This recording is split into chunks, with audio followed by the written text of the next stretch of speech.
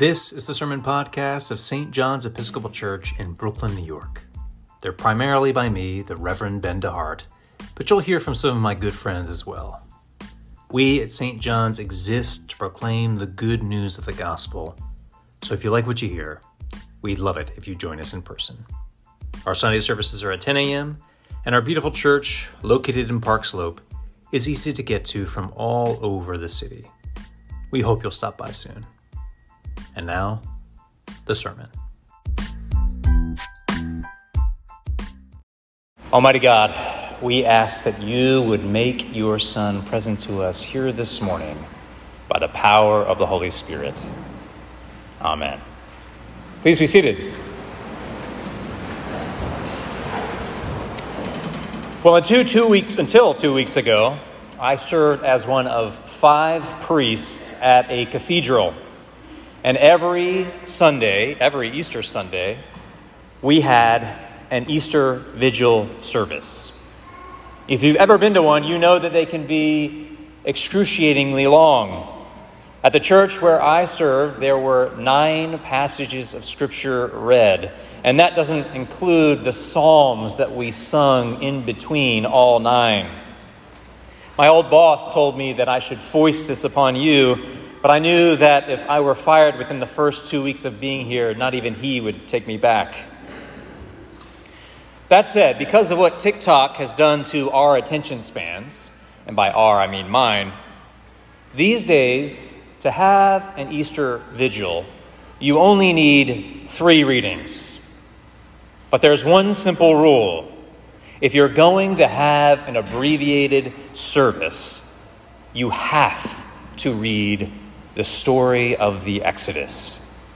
You can cut out every other passage of Scripture, but you cannot cut out the Exodus. Why? Why of every passage? Think John 3:16, think your favorite Bible verse. Why is the Exodus required?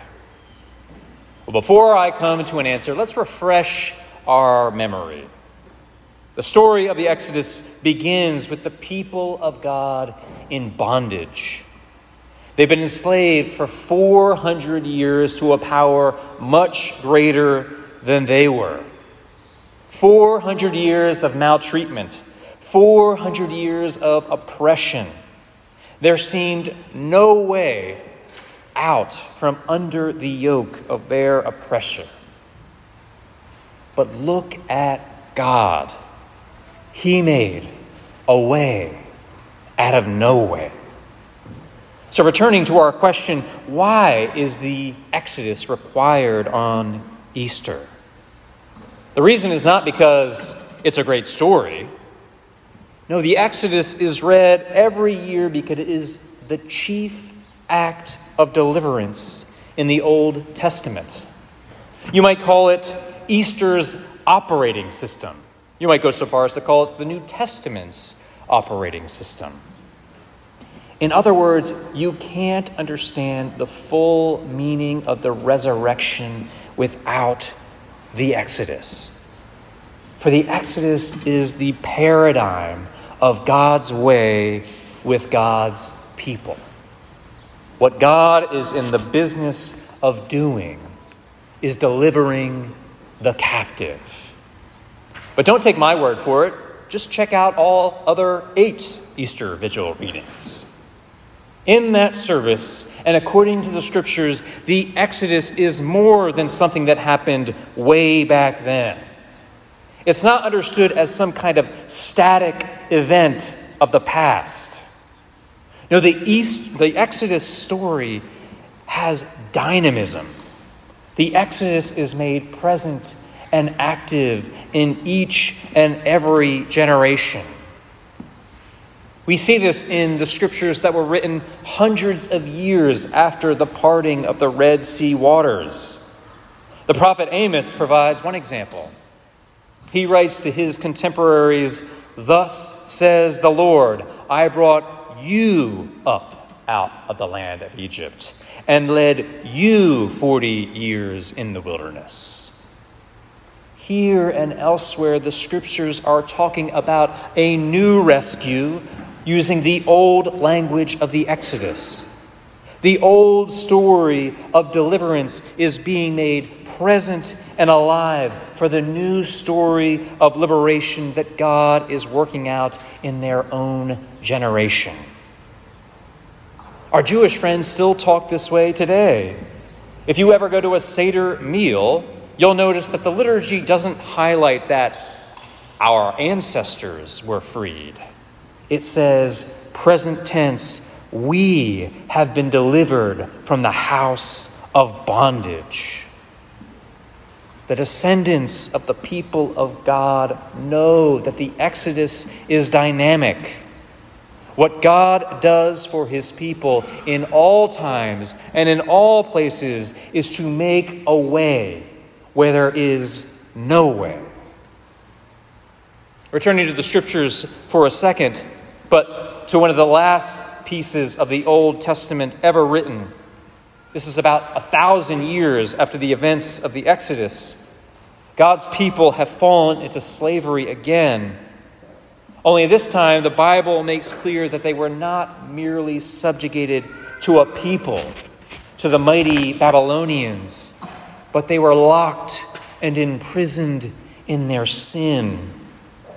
They were locked and imprisoned in their addictions. They were handcuffed by money, power, and despair to powers greater than themselves, to powers greater than you and me. And the cry of these latter prophets was for a new exodus, a better exodus, a deliverance that would free them not only from the Babylonians, but from themselves. And that is why, from the earliest days of the church, Christians have called the death and resurrection of Jesus a new exodus, a new deliverance, a deliverance that would free them once and for all from the powers of sin and death. And this exodus, this resurrection, is not static either. The beginning of the reversal of all that has gone wrong has commenced. Like the OG Exodus, the resurrection of Jesus is not some one-time way out of no way. No, God in Jesus is in the business of delivering captives like you and me today. Let me give you one example, and I'm done. In 1996, the veteran civil rights activist and preacher Andrew Young wrote a memoir called A Way Out of No Way, which is where I'm stealing my refrain from. In it, he recalls a modern-day parting of the waters that happened in Birmingham, Alabama. He writes, and I quote, "Easter Sunday dawned with Martin Luther King in jail. We planned to march from New Pilgrim Baptist Church to the city jail for the afternoon that day. By the time church ended, some 5,000 people had gathered in their best Sunday clothes. We set out in a festive mood until we saw police, fire engines, and firemen with hoses right in front of us, blocking our path. Bull Connor yelled, 'Turn this group around.' And all 5,000 of us stopped and waited for instruction. Wyatt Walker and I were leading the march. I can't say we knew what to do. I know I didn't want to turn the march around. So I asked the people to get down on their knees and offer a prayer. Suddenly, Reverend Charles Billups, one of the most faithful and fearless leaders of the old Alabama Christian movement, jumped up and hollered, 'The Lord is with this movement. Off your knees, we're going on.' And stunned at first, Bull Connor yelled, 'Stop them! Stop them!' But none of the police moved a muscle. Even the police dogs that had been growling and straining at their leashes were now perfectly calm. I saw one fireman, tears in his eyes, just let the hose drop at his feet. Our people marched right between the red fire trucks singing, "I want Jesus to walk with me." Bull Connor's policeman had refused to arrest us. His firemen had refused to hose us, and his dogs had refused to bite us. It was quite a moment to witness. I'll never forget one old woman who became ecstatic when she marked through the barricades. As she passed through, she shouted, "Great God Almighty done parted the Red Sea waters one more time." Maybe you're here this morning and you're in your own house of bondage and you feel like there's no way forward. My friends, neither the Exodus nor the resurrection were static events locked away in the past. Jesus is alive, and he's busy making all things new. So just for today, lay aside your cynicism and doubt your doubts. Christ was raised to raise the dead in you. In the name of the Father, and of the Son, and of the Holy Spirit.